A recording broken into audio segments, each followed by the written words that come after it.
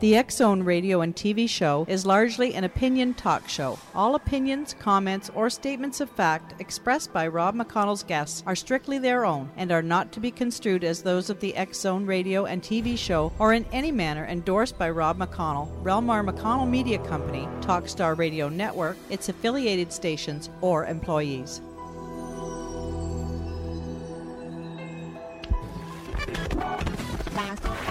All Hit Radio.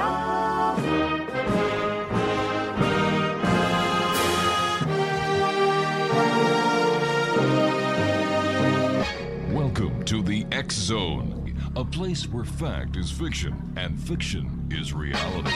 Now, here's your host, Rob McConnell.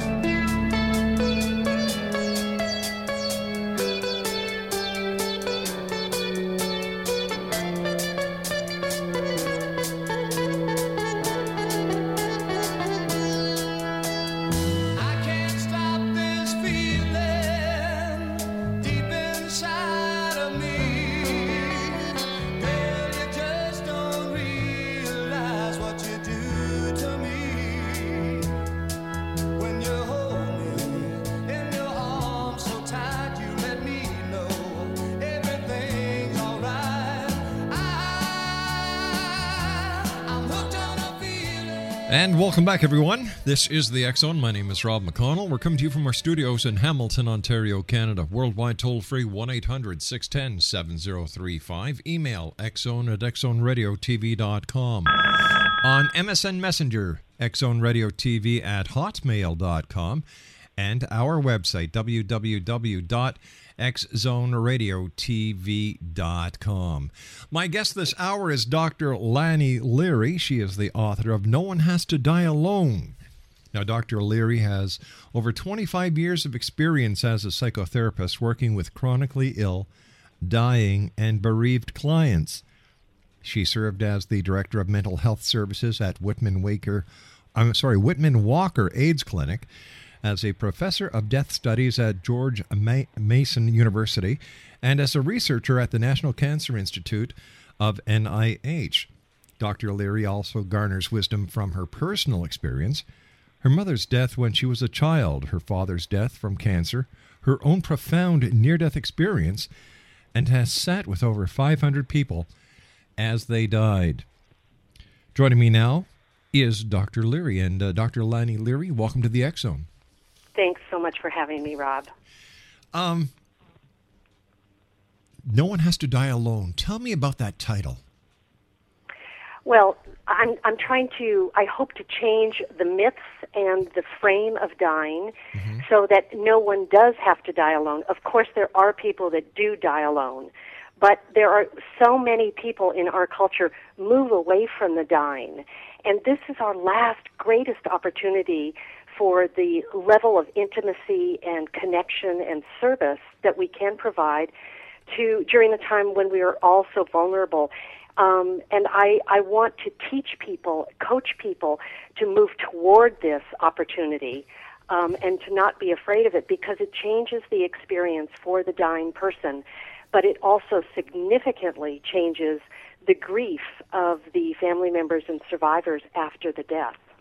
Why is it so important for people to talk about end-of-life issues, Doctor? Because we are all going to die, and we have so much more power and choices than we are using. Do you know that 90% of us and 90% of our loved ones will die from an age-related or an illness, an age-related death or an illness, and that means that we have time to prepare. We have time to make choices.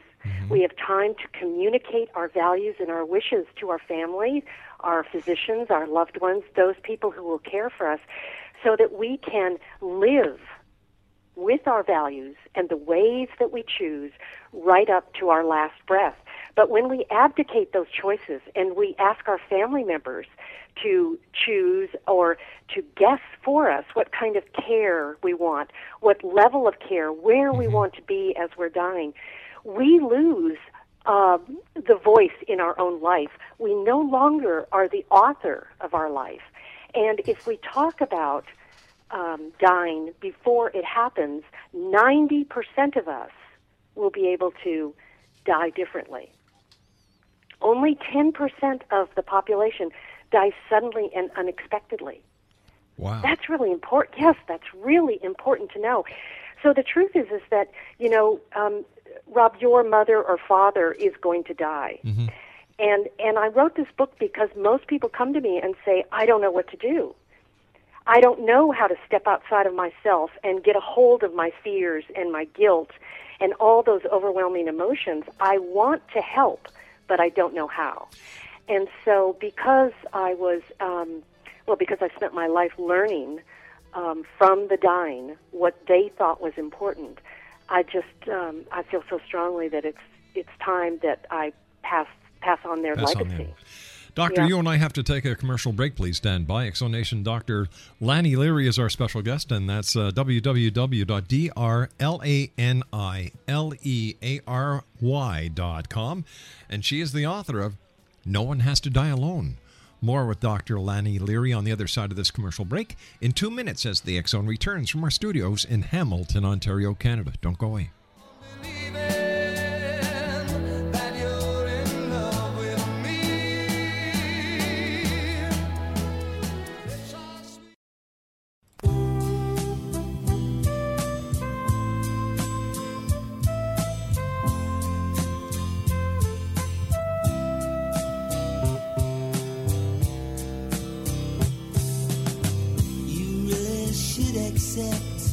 This time he's gone for good.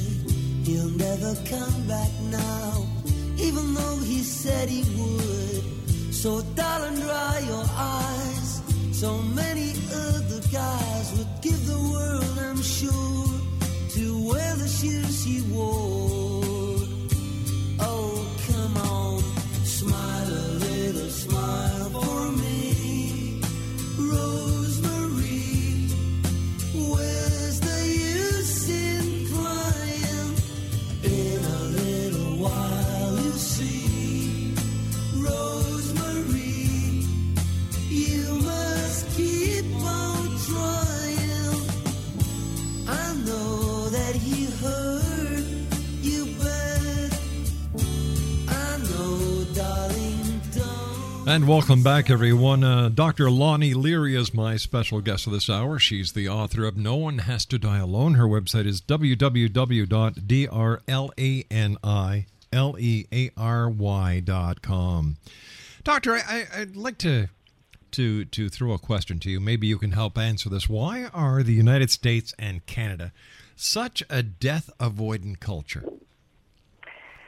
Oh, well, we have been such a youth-oriented culture for so long that the opposite of that, old age and declining, is terrifying to us.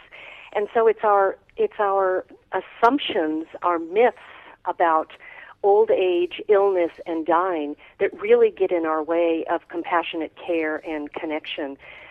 We make assumptions. And one of the myths of dying is that dying is a failure.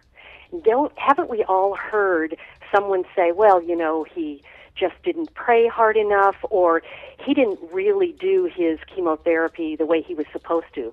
So now on top of dying, we're placing the burden of it's their fault. So one of the myths of dying and old age is that it's failure. Another myth is it is abandonment. And so if we don't work through our grief, especially children, come to a place of understanding that mommy left me rather than her body gave out and died, we need to clear up those myths and assumptions. Or death is a punishment. I didn't do life right, and so this is my punishment. Instead of the truth, which is death is going to happen to all of us. Death is universal. Death is often unpredictable. And another myth of death is that death is the end of a relationship. Not so.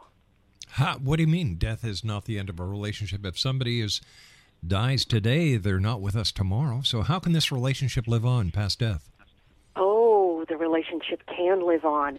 My father died. I was with him when he died, and that was the greatest privilege of my life.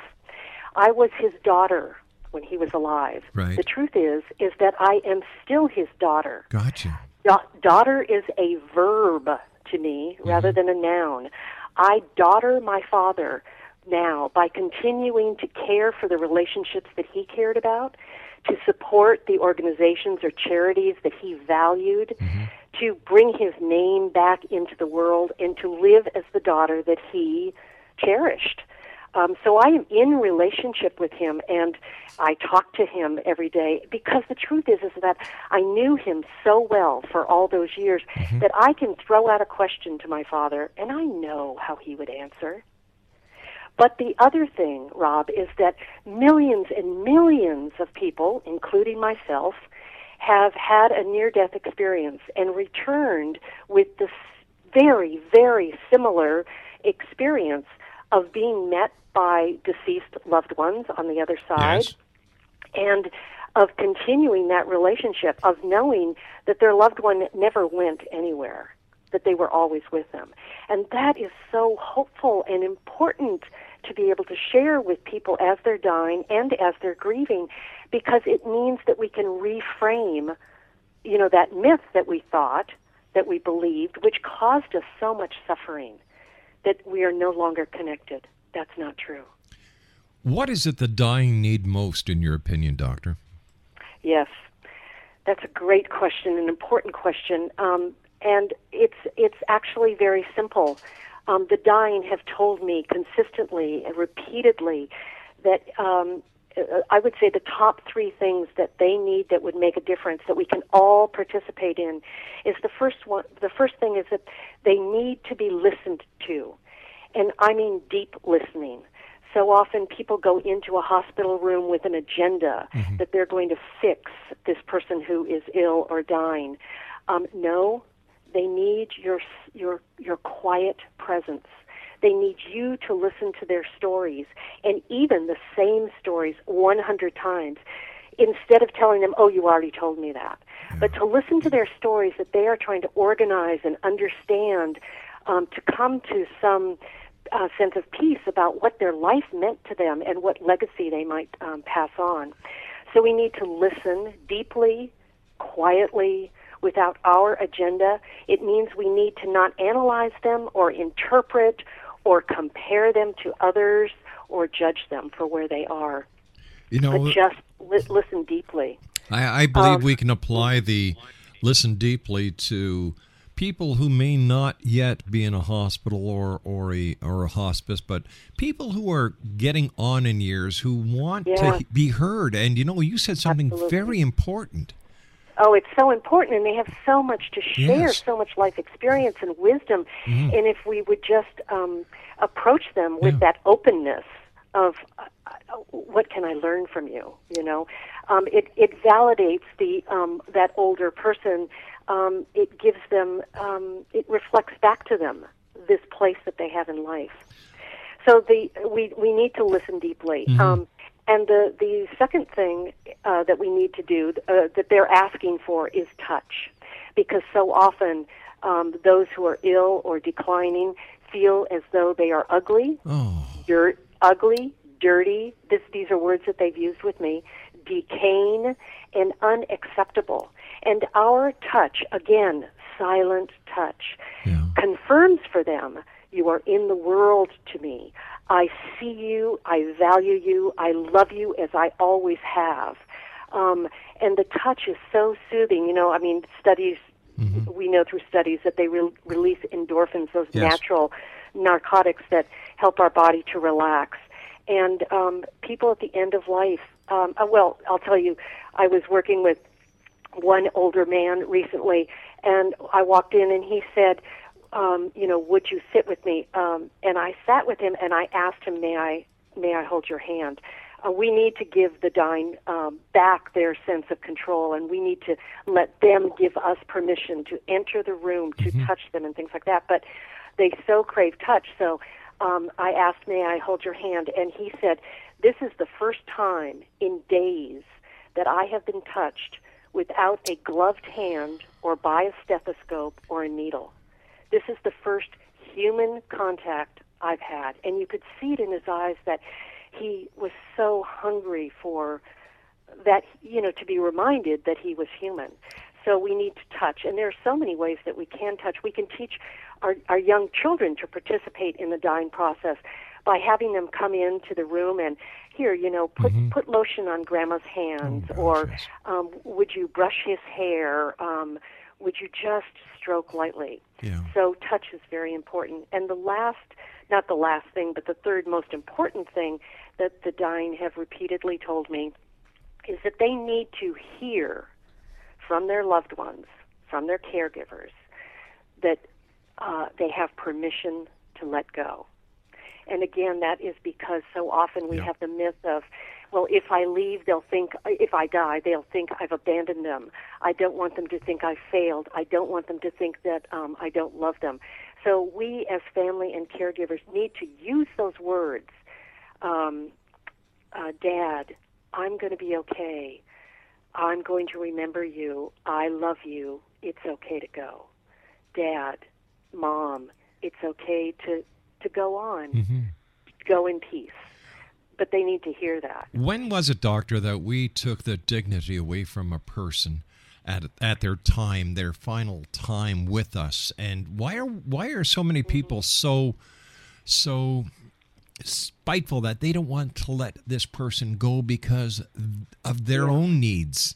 Yeah, I'm not sure it's always spite, but it is selfishness. Their need. Yeah, their need to hold on because of their belief that they're not going to be okay. And I have a chapter in my book, No One Has to Die Alone, called I Can Cope, because I believe that I help a lot of people through the coaching process in therapy to learn to find the evidence in their life of all the ways and times that they have coped. Because, here's an example. Working with a family, and the parent has been diagnosed with end-stage cancer, and one adult child says, well, I'm going to get in there and do everything that Mom wants to make her experience as good as it can be.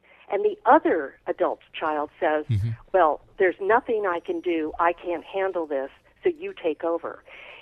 Those two adult children have different experiences of their own ability to cope. One says to themselves, I can feel my pain, I can feel my grief, and together, Mom and I will work through this. But the other adult child is saying, I'm going to be overwhelmed by this feeling of helplessness. But you see, if we do participate, that's what that's the last thing we are, which is helpless. Yeah.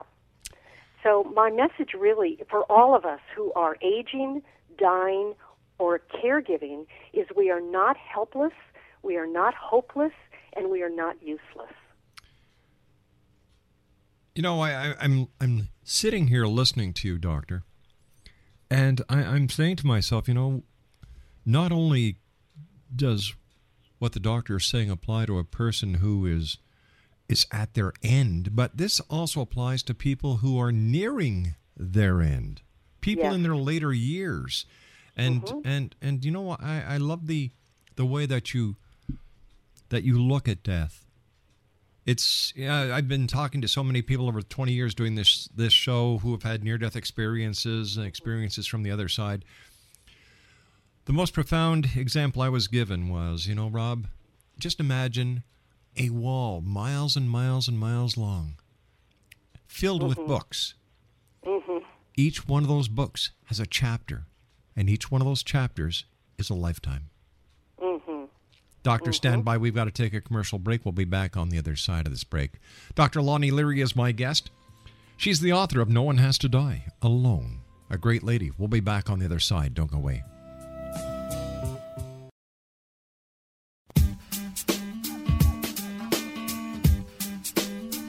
You're listening to the X Zone Radio Show, live and around the world on the Talkstar Radio Network, X Zone Broadcast Network, UK High Definition Radio, Euro High Definition Radio, and Star Cable. Our toll-free telephone number worldwide is 1-800-610-7035. Our email address, xzone@xzoneradiotv.com. On MSN Messenger, xzoneradiotv@hotmail.com, and our website, www.xzoneradiotv.com. I believe it's meant to be, darling. I want you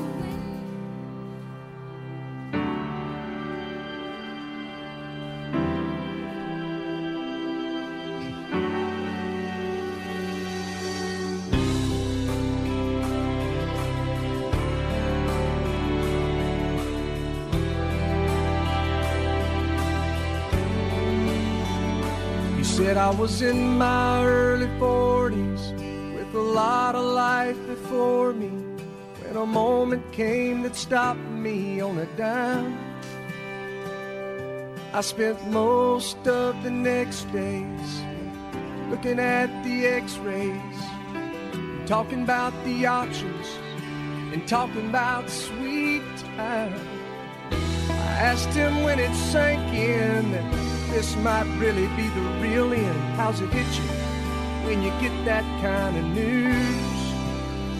Man, what'd you do? And he said, I went skydiving, I went Rocky Mountain climbing, I went 2.7 seconds on a bull named Blue Manchu, and I looked deeper and I spoke sweeter and I gave forgiveness I've been denying.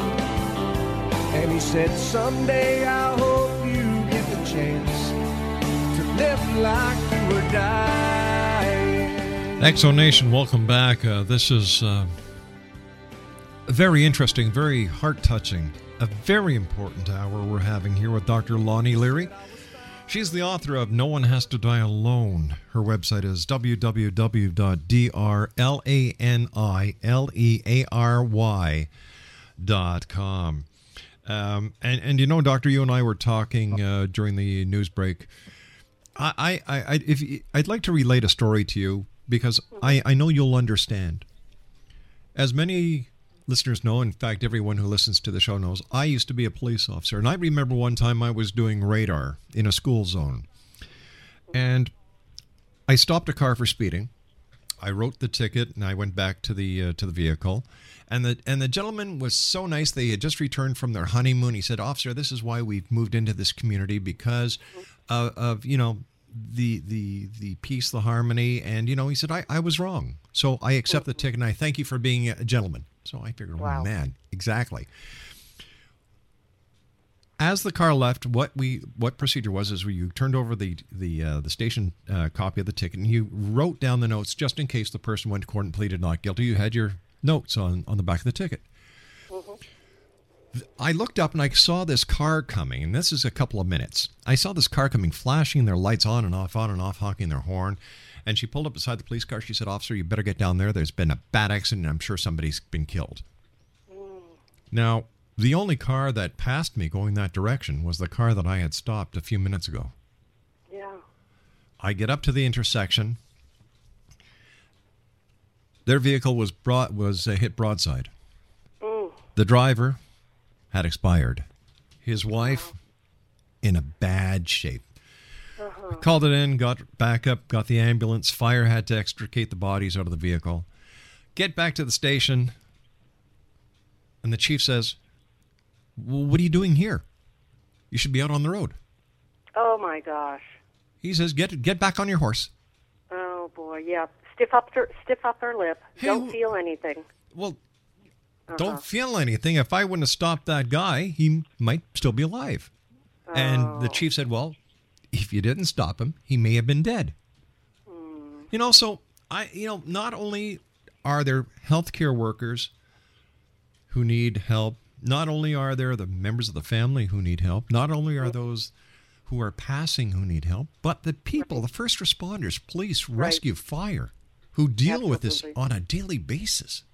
Absolutely. And just because you are professionals doesn't mean that you don't feel it as deeply. That's right. And carry it around with you for the rest of your life. So, yes, absolutely, professionals, first responders, all of us need help. We need just the support and the companionship of someone with us, helping us to find meaning in it. Can you just imagine the first responders who responded to the Twin Towers, 9/11, and the Pentagon? Yes, I can. God bless them. Yes, I was there. Yeah. Tell me, Doctor. We talked about patients, and thank you for hearing me out on this issue that I had. But how do we help a patient who is in denial or who does not believe they are dying? That is such an important question, and I address that in the book too. You know, denial has taken on a bad word. Yeah. It's a bad connotation. Nobody should be in denial. I disagree. Denial is a coping strategy, and the truth is that most of us go in and out of denial all the time. Yes. But when we are, I'll give you an example. A young mother receives a diagnosis of terminal illness and has been told she probably has 4 weeks to live. She goes into what you call denial, or what most people would call denial. And her family members around her, her best friends, are saying, "You've got to get out of denial. You've got to get out of denial. This isn't healthy." Well, she is in denial. What she's done with the diagnosis is she's compartmentalized it because of her values. And her value says that her little 4-year-old needs to be taken care of first. Exactly. That she's not going to be able to attend to her own needs until she knows that 4-year-old has, that she set up child care for it, for the, all of that. So that's an example of denial that's very functional. But I don't ever take away denial from someone because we don't fully understand it, and it's their pacing, and all of us deserve the respect for our own unique ways that we cope and grieve, and the timing. And your example of being told to get right back on the horse and right back into your job, that was a disrespect for your pacing and timing of your reactions. I felt totally in left field. Yeah, right. Don't you care about what just happened? But, you do what you're told. Right. Now, so can we say, Doctor, that coping is or denial is a mechanism of coping? It is. Yes, it is a mechanism of coping. And there are so many different levels of denial, so that there's a closed awareness is a technical term for one level of denial. And I'll give you a story recently that I just worked with, going into an elderly person's home, and her adult daughter said, "I don't know what to say to Mom because she keeps asking me if she's dying." She's 97 years old, and she has many, many different diagnoses, different illnesses. And so the daughter's saying, I don't know. I said, "What do you say to your mom when she says that?" She says, "Oh, I don't say anything. I don't think she really wants to talk about dying." Well, listen to what she's asking. And as I sat with this older woman and listened, what I found out was that she was wanting to know if the daughter knew that she was dying, because she knew she was dying. And so the daughter's trying to take care of the mother, and the mother's trying to take care of the daughter, and nobody's really talking about that elephant in the room, which is what's really going on. And so they lose the opportunity for that connection and that intimacy, and really talking about what's in their hearts, because they're trying to protect each other. What a shame. It certainly is. Yeah. So I coached them both about how to use different language to really talk about what was real for them, what was really going on, and how not to be afraid of it. And it worked. Is there a story, Doctor, that best illustrates your work with a dying person? Oh, my goodness. I've been so privileged to be with so many people at the end. I guess, well, I guess I would talk about the story with my father, because I wrote this book because when I was 13 years old, my mother died, and I did not know how to help. And because I did not know what else to do, I took my younger brothers away from home so that my mother could sleep. And it was all I knew how to do. And when I came home later on that day, my mother was gone. And what do you think it would be like if you never got to say goodbye to your mother? I don't know how I could cope. Yes. And so I lived for years and years believing that my mother had died alone, and that she believed that I had abandoned her. And so I carried years of guilt and grief and regret. And I wrote this book because I don't want anyone else to ever feel that way and to go through what I went through. So I spent the next, umpty-ump years going to school and working in hospices all across the country so that I could learn what I needed to, so that my other loved ones would not have the same experience and I would not feel the same way with them. So a couple of years ago, I held my father in my arms as he died. He had end-stage lung cancer, and I flew home. I canceled my university classes. I closed my psychotherapy practice, and I went home to take care of him. And we did everything together. Every day that we had, we talked about everything. I asked him if we could write his obituary together. We reviewed his life in scrapbooks. I asked him very direct questions. Who do you want to be with you when you're dying? Who do you not want in the room? Where do you want, cremation, or where do you want your ashes? There wasn't anything we didn't talk about. And on the last morning that I didn't know was going to be his last morning, he pulled the oxygen tube out of his nose and said, "No more." And he told me to turn off the oxygen machine, and I did. Because he had the right to have control over his death as he had control over his life. And I knew what he wanted and what he valued because we had talked about it. And so I was there to support his choices and protect his wishes. And I turned off the oxygen machine. He had already taken the tube out of his nose. I got up onto the bed. I held him. I cradled him in my arms. I told him that I loved him, that I was there with him, and I would be there right up to the end, and that I would be okay, and that it was okay for him to let go. He closed his eyes. His breathing became very shallow and slow, and for about 40 minutes, I just stroked him gently and sang a favorite song to him. And after about 30 minutes, he opened his eyes wide, just wide. He looked up into the corner of the room, and he said my mother's name. And I said, "Well, of course she's here, Dad. Where else would she be?" And he took his last breath, and he died in my arms.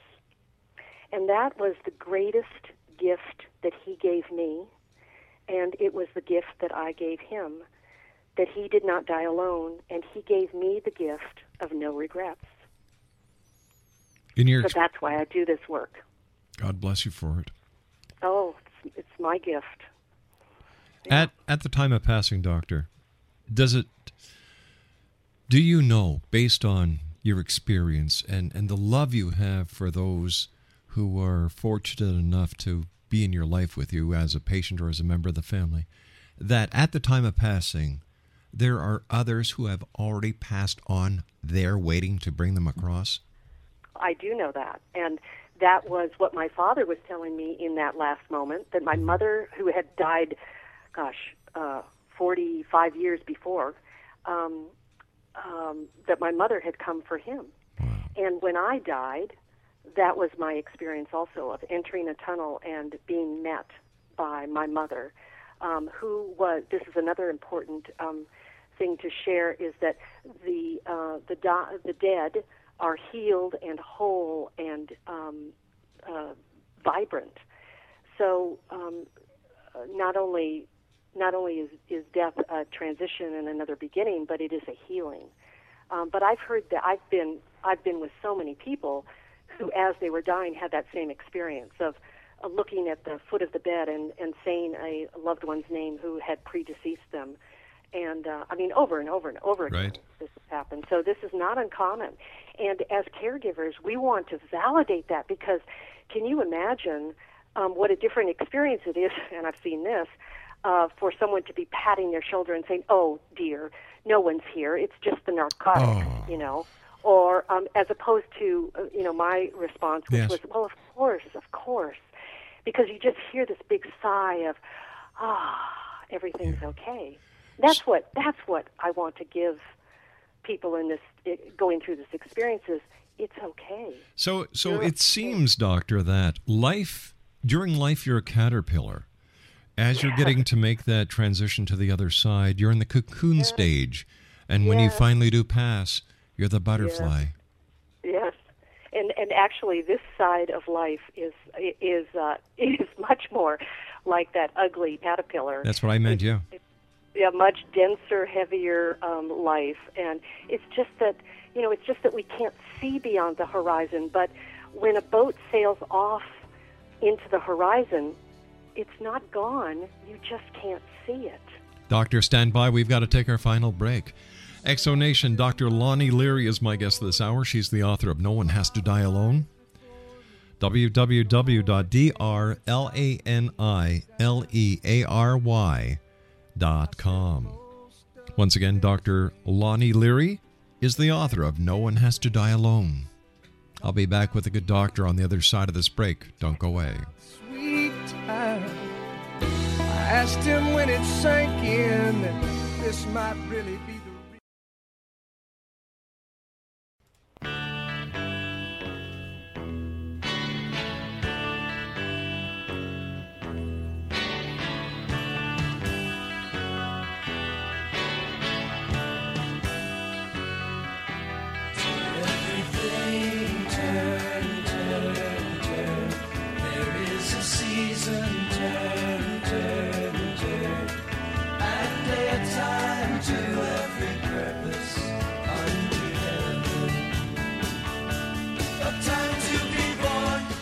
Welcome back, everyone. Dr. LANI LEARY is our special guest to this hour. She's the author of No One Has to Die Alone. Her website is www.drlanileary.com. Doctor, first of all, thank you very much for joining us. And, as I said to you between the breaks, I'm glad you're doing what you're doing. And I hope that everyone listening takes the opportunity of going to your website and buying your book, because I certainly believe that this is a tool for living. Mm-hmm. It is, a hopeful tool. Yes, but when it comes to death, dying, there's always the child factor. Yeah, yes, there are children part of our community, and so often we leave them in the corner, and we think that we are protecting them by not giving them information. And that's one of the least helpful things that we can do for them. Children are little sponges, and they have radar, and they can sense when there's distress in the family. And depending on a child's age, but children are so egocentric, by nature, and they're supposed to be, that they interpret everything as revolving around them and as their fault. So if we don't explain illness or death to them, in the void, children go to the interpretation that, well, Mommy died because I didn't pick up my toys. Or, as in my case, and I thought a pretty bright 13-year-old, because I wasn't there, my mother believed that I didn't love her and felt abandoned, So we make it all about us and our fault. It's one of the ways we try to regain some sense of control, but it's very, very painful. So adults need to step in and check a child's understanding. Ask children, what are you thinking about this? What do you feel about this? And keep on top of it. We can teach children how to participate in ways so that they are less fearful, and they really raise their level of of understanding of the process, and that when Grandma dies, they know, I helped Grandma. I made a difference. Grandma knew I was there. Grandma knew I loved her. And so even at a young stage, I did everything I could, you see. Makes a difference. Sure does. You're making a difference. Thank you. Doctor, let our listeners know how they can find out more about you. Please give us your website and also tell our listeners where they can buy a copy of your book. Okay. Yes, my website is www.drlanileary.com, Dr. Lonnie Leary.